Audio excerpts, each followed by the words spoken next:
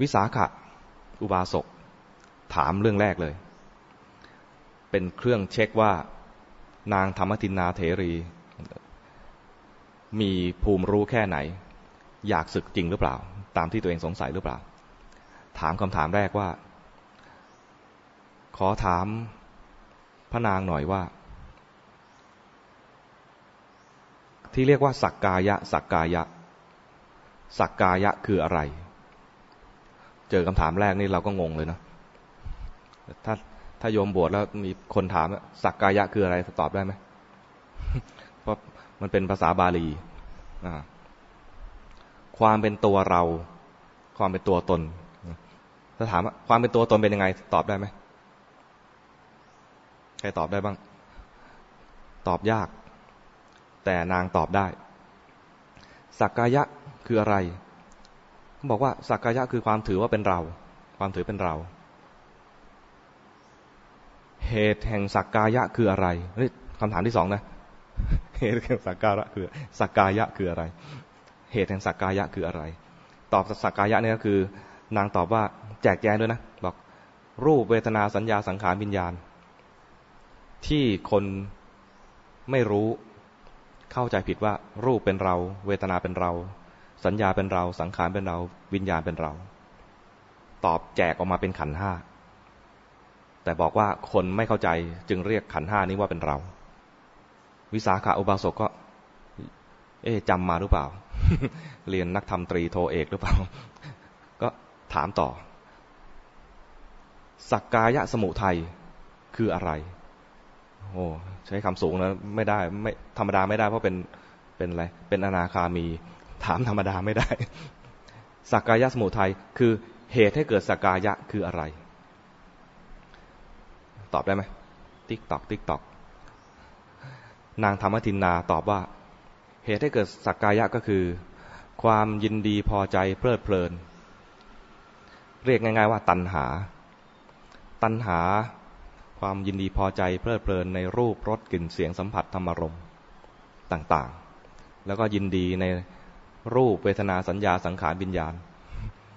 ความยินดีพอใจเหล่านั้นเนี่ยแจกแจงตัณหาได้เป็น3ตัณหา3ประเภทมีอะไรบ้างกามตัณหาภวตัณหาวิภวตัณหาความยินดีในกามความยินดีแบบอยากได้อยากเป็นอยากมีแล้วก็ความยินดีแบบตัณหาแบบอยากที่จะไม่เป็นอยากที่จะไม่ได้วิสาขาอุบาสกก็ถามอีกถามว่าสักกายนิโรธเป็นยังไง คำแต่ละคำเลยนะโหยนี่ที่อาตมาตอบได้เล่าได้นะเพราะไปอ่านมานะถ้าเจอคนถามอย่างนี้ตะลึงเหมือนกันแหละสตันไป2 ชั่วโมง ตอบไม่ถูกเช่นนางธรรมทินนาเนี่ยตอบได้ตอบแบบเดี๋ยวนั้นเลยนะไม่มีการต้องส่งคำถามมาเป็นลายลักษณ์อักษรก่อนแล้วจึงจะตอบเป็นลายลักษณ์อักษรไปไม่ใช่อย่างนั้นนะตอบกันตรงนั้นเลยจะรู้ไม่รู้ก็ว่ากันตรงนั้นเลยนางธรรมทินนาบอกว่าสักกายนิโรธก็คือความตัดได้ซึ่งตัณหาความไม่มีซึ่งตัณหาในรูปเวทนาสัญญาสังขารวิญญาณความปลอดพ้นความหักตัณหาเสียได้ความละตัณหาเสียได้ปลอดจากตัณหานั้นดับสนิทไม่มีเหลืออีก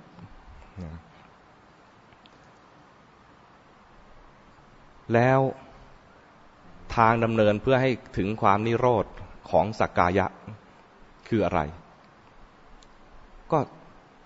ถ้ามาแนวนี้ตอบได้แล้วใช่ไหมก็คือมรรคมีองค์8นางธรรมทินนาก็ตอบได้ว่าก็คือมรรคมีองค์8มีสัมมาทิฏฐิเป็นต้นไล่ได้ไหมองค์8ถ้าไล่เดี๋ยวอาจจะยาว แต่พอได้ใช่ไหมนึกออกนะเอาเดี๋ยวไล่ซะเลย เพื่อไม่ให้เกิดอะไรความคาใจมีสัมมาทิฏฐิสัมมาสังกัปปะสัมมาวาจา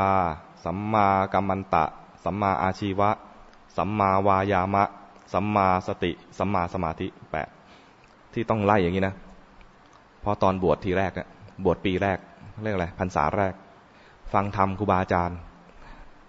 พอบอกว่า มรรคมีองค์8มีสัมมาทิฏฐิเป็นต้นแล้วก็อ้าวเราบวชใหม่เราไม่รู้อ่ะฟังธรรมวันพระทีไรท่านก็บอกมรรคมีองค์8มีสัมมาทิฏฐิเป็นต้นแล้วไอ้7อย่างต่อมามันคืออะไรวะเนี่ย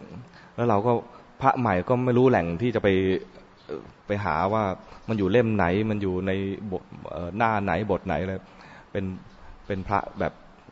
โง่ๆแล้วก็พอฟังธรรมอย่างนี้แล้วเลยคาใจก็เลยไม่อยากให้เราเป็นอย่างนั้น เอาตรงไหนขยายได้ก็จะขยายให้ฟังพอบอกว่ามรรค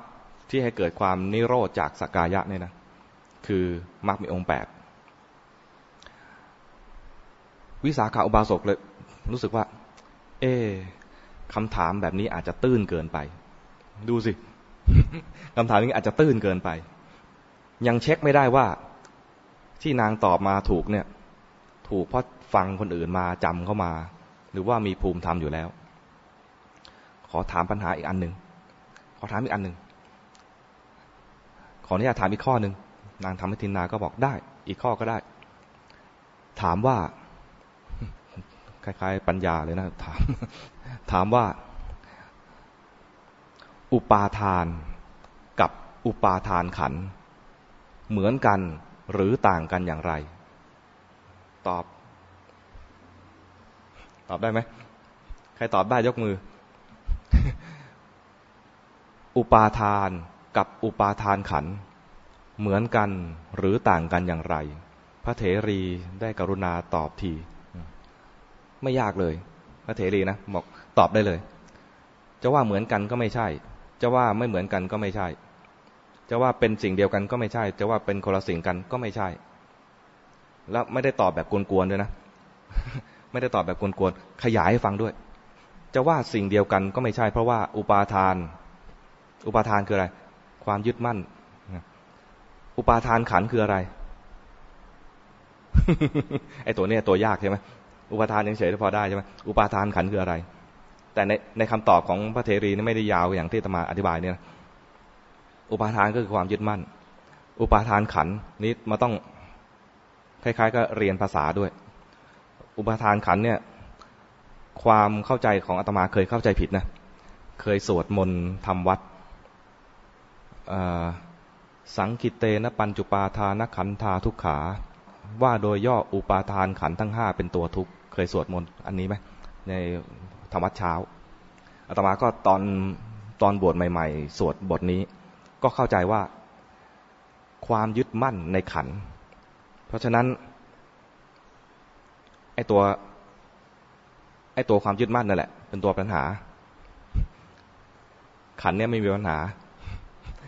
ขันธ์ก็คือขันธ์แต่ไอ้ตัวอุปาทานในขันธ์นี่นะ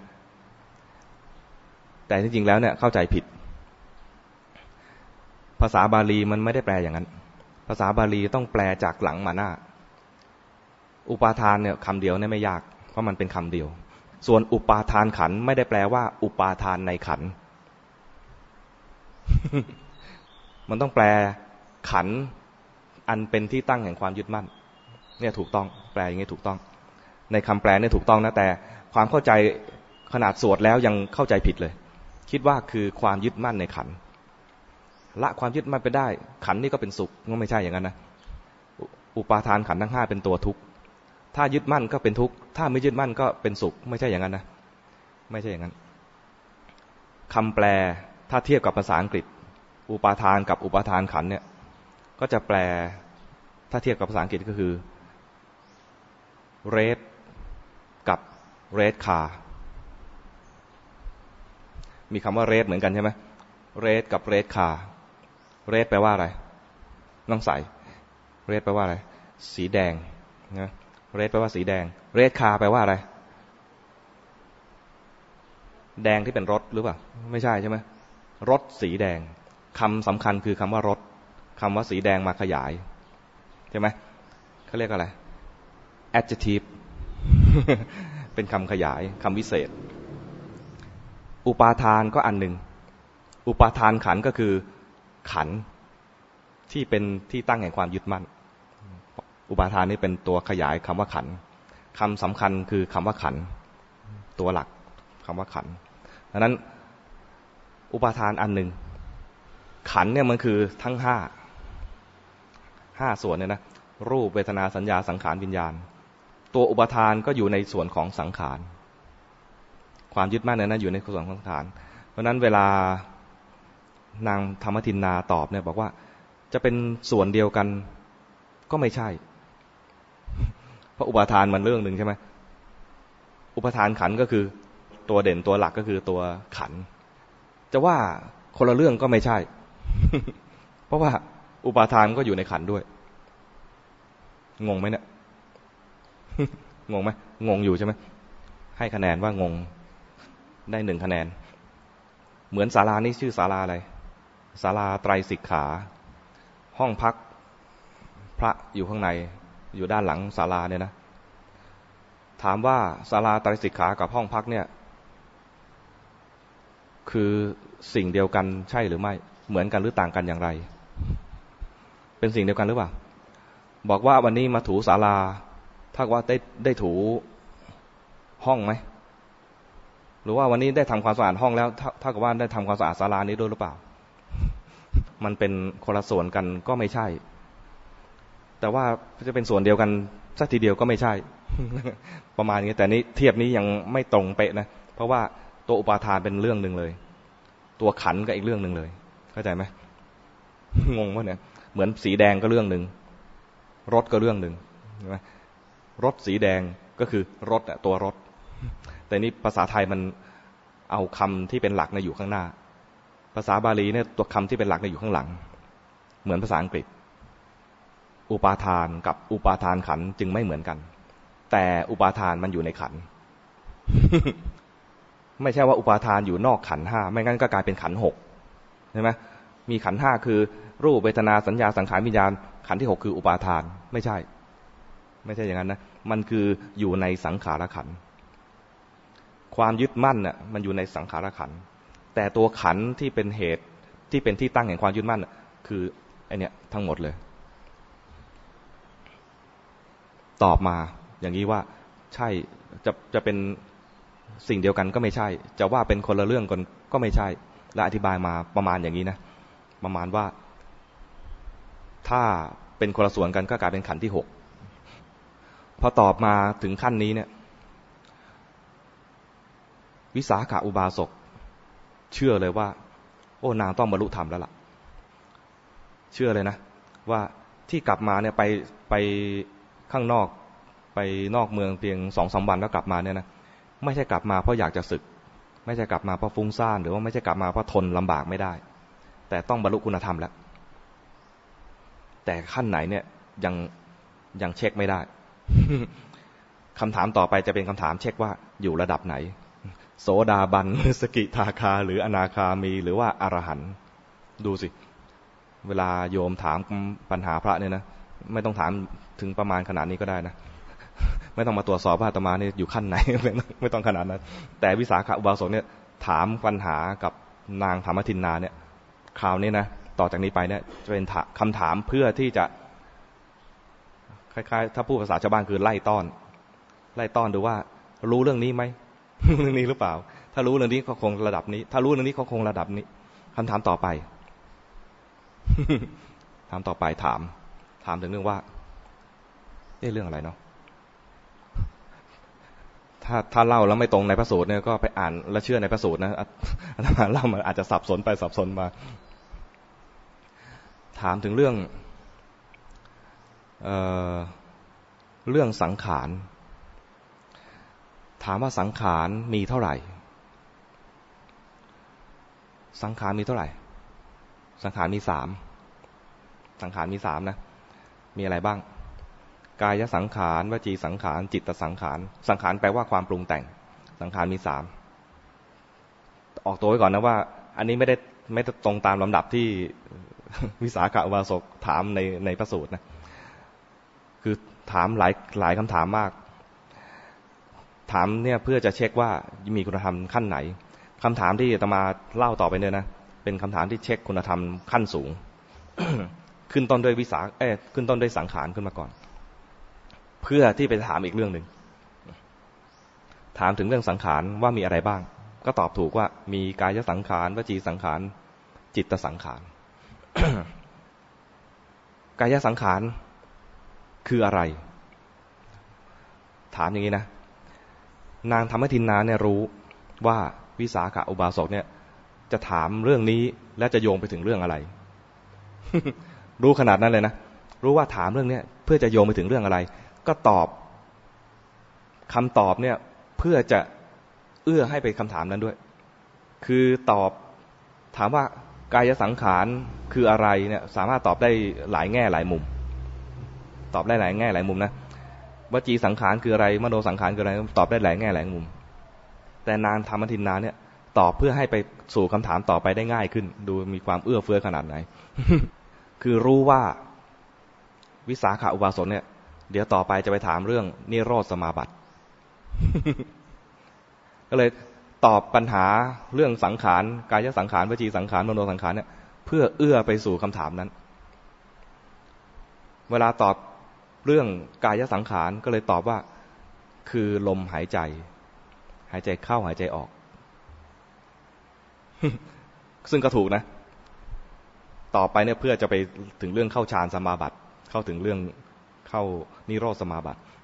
กายสังขารคือลมหายใจเข้าลมหายใจออกแต่โดยทั่วไปก็คือความปรุงแต่งร่างกายต่างๆเนี่ยก็คือเป็นกายสังขารทั้งหมดแต่ตอบคำถามเฉพาะเจาะจงไปในเรื่องของคนจะเข้าสมาบัติว่าหายใจเข้าหายใจออกก็คือกายสังขารวจีสังขารคืออะไรแบบพอตอบมาว่าหายใจเข้าใจออกเนี่ยนะวิสาขอุบาสกเนี่ยแบบโอ้ยเข้าทางเราเลย เราจะไปทางนี้อยู่แล้วเข้าทางเรามากเลยคำถามต่อไปคือวจีสังขารคืออะไรวจีสังขารคืออะไรในแง่ของการเข้าฌานคือวิตกวิจารวิตกวิจารรู้จักไหมวิตกวิตกไม่ใช่แปลว่ากังวลนะวิตกคือยกจิตขึ้นสู่อารมณ์วิจารคือเอาจิตไปคลอเคลียอยู่กับสิ่งนั้นอย่างนี้เรียกว่าวจีสังขาร แล้วอันที่สามคืออะไร จิตสังขารจิตสังขารก็คือสัญญากับเวทนา สัญญากับเวทนาพอตอบอย่างนี้ไปนะเข้าทางวิสาขอุบาสกเลยถามว่า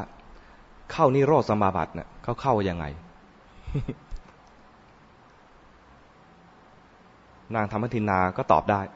นี่คำถามเนี่ยเพื่อจะถามว่าเพื่อจะเช็คว่าถ้าตอบอันนี้ได้นะน่าจะไม่ต่ำกว่าอนาคามีไม่อนาคามีก็พระอรหันต์แหละเพราะว่าผู้ที่จะเข้านิโรธสมาบัติได้เนี่ยนะก็คือพระอนาคามีกับพระอรหันต์ก็ถามคำถามจี้ไปเลยว่า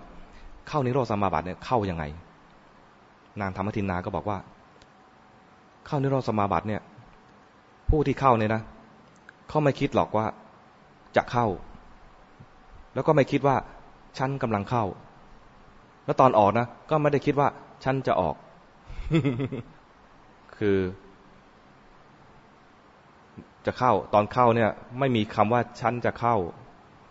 อยู่ก็ไม่มีคำว่าฉันกำลังเข้าตอนออกก็ไม่มีคำว่าฉันจะออกทำไมถึงเป็นอย่างนั้นเพราะนิโรธสมาบัติเนี่ยดับหมดสัญญาก็ดับ จิตดับอ่ะนิโรธสมาบัติเนี่ยนะมันอยู่เหนือขั้นเนวสัญญานาสัญญายตนะเนวสัญญานาสัญญายตนะเนี่ยนะไม่บรรลุธรรมเลยเนี่ยก็สามารถเข้าได้แต่ยังมีสัญญาอยู่เล็กๆน้อยๆจะว่ามีก็ไม่ใช่จะว่าไม่มีก็ไม่ใช่เนวสัญญานาสัญญายตนะเนี่ยคือสัญญามีอยู่จะเรียกว่ามีก็ไม่ใช่จะเรียกว่าไม่มีก็ไม่ใช่แต่คือมี มีอยู่จนน้อยมากเหมือนน้ำในแก้วเนี่ยถ้าเทลงไปเนี่ยนะคว่ำแก้วเลยนะบอกว่าน้ำในแก้วนี้มีไหมจะบอกว่ามีก็ไม่ใช่จะว่าไม่มีก็ไม่ใช่เพราะมันเหลือน้ำอยู่หน่อยนึงแต่ว่าเอามาใช้ประโยชน์อะไรไม่ได้น้ำนั้นใช้ประโยชน์อะไรไม่ได้สัญญาในสมาบัติขั้นที่8อ่ะเนวสัญญานาสัญญายตนะเนี่ยนะสัญญามันมีอยู่แต่น้อยเกินไปที่จะเอามาใช้ประโยชน์อะไรแต่ระดับสัญญาเวทิยิตะนิโรธหรือนิโรธสมาบัติเนี่ยคือดับสัญญาไปเลยดับไปเลยอย่างเงี้ยเรียกว่า เข้านิพพานสำหรับคนที่เข้าสมาบัติได้นะเหมือนกับเข้านิพพานอยู่คือดับหมดเลยพอหมดระยะเวลาที่อธิษฐานไว้จึงออกมานางธรรมทินนาเนี่ยตอบได้อาตมาก็ตอบตามเพราะว่าอ่านเอาเข้าไม่ได้รู้เทคนิคในการเข้าการออกรู้เทคนิคในการเข้านิโรธสมาบัติวิสาขอุบาสกเลยรู้เลยว่านางธรรมทินนาเนี่ยขั้นต่ำเนี่ยคืออนาคามีแล้วตอบคำถามนี้ได้นะเพราะตัวเองเนี่ยเข้าได้ด้วยคือวิสาขอุบาสกเนี่ยเป็นอนาคามีที่สามารถเข้านิโรธสมาบัติได้เก่งนะเก่งนะเป็นอุบาสกไม่ได้เป็นพระภิกษุนะเป็นอุบาสกแต่เข้านิโรธสมาบัติได้แสดงว่าคนเข้านิโรธสมาบัติเนี่ยไม่จำเป็นต้องมาบวชพระแต่ภูมิธรรมได้แล้วก็สามารถทำได้พอตอบคำถามนี้ได้ก็เลยถามว่าที่ว่านิโรธสมาบัติสัญญาเวทียตานิโรธเนี่ยมันมีการดับ3ส่วนคือกายสังขารวจีสังขารมโนสังขารเนี่ยนะอะไรดับก่อนอะไรดับหลัง ฮะรู้ไหมเคยเข้าไหมอะไรดับก่อนอะไรดับหลังนางธรรมทินนาก็ลำดับให้ฟัง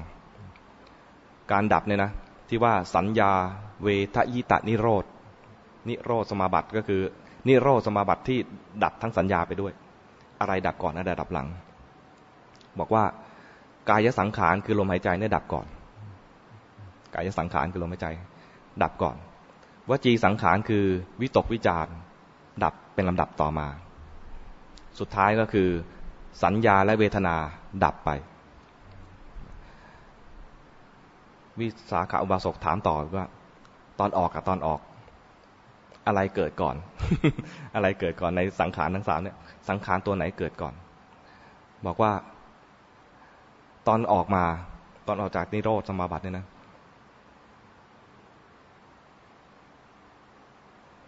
สัญญากับเวทนาเกิดก่อนแล้วจึงมีอะไรเดาได้ไหมฮะวจีสังขารคือวิตกวิจารมาแล้วจึงมีลมหายใจจากหยาบมาละเอียดแล้วก็พอออกมาก็จะออกจากละเอียดมาหยาบอุบาสกก็รับรองตอบตรงถามต่อออกจากนิโรธสมาบัติแล้วเนี่ยจิตมันอยู่กับอะไร อยู่กับความสงัด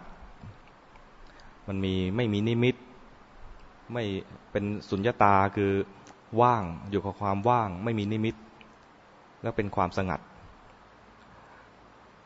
ถามต่อไปอีกว่าเวทนามาถึงเวทนาเนี่ยมีสุขทุกข์และเฉยๆอทุกขมสุขจะว่าสุขก็ไม่ใช่จะว่าทุกข์ก็ไม่ใช่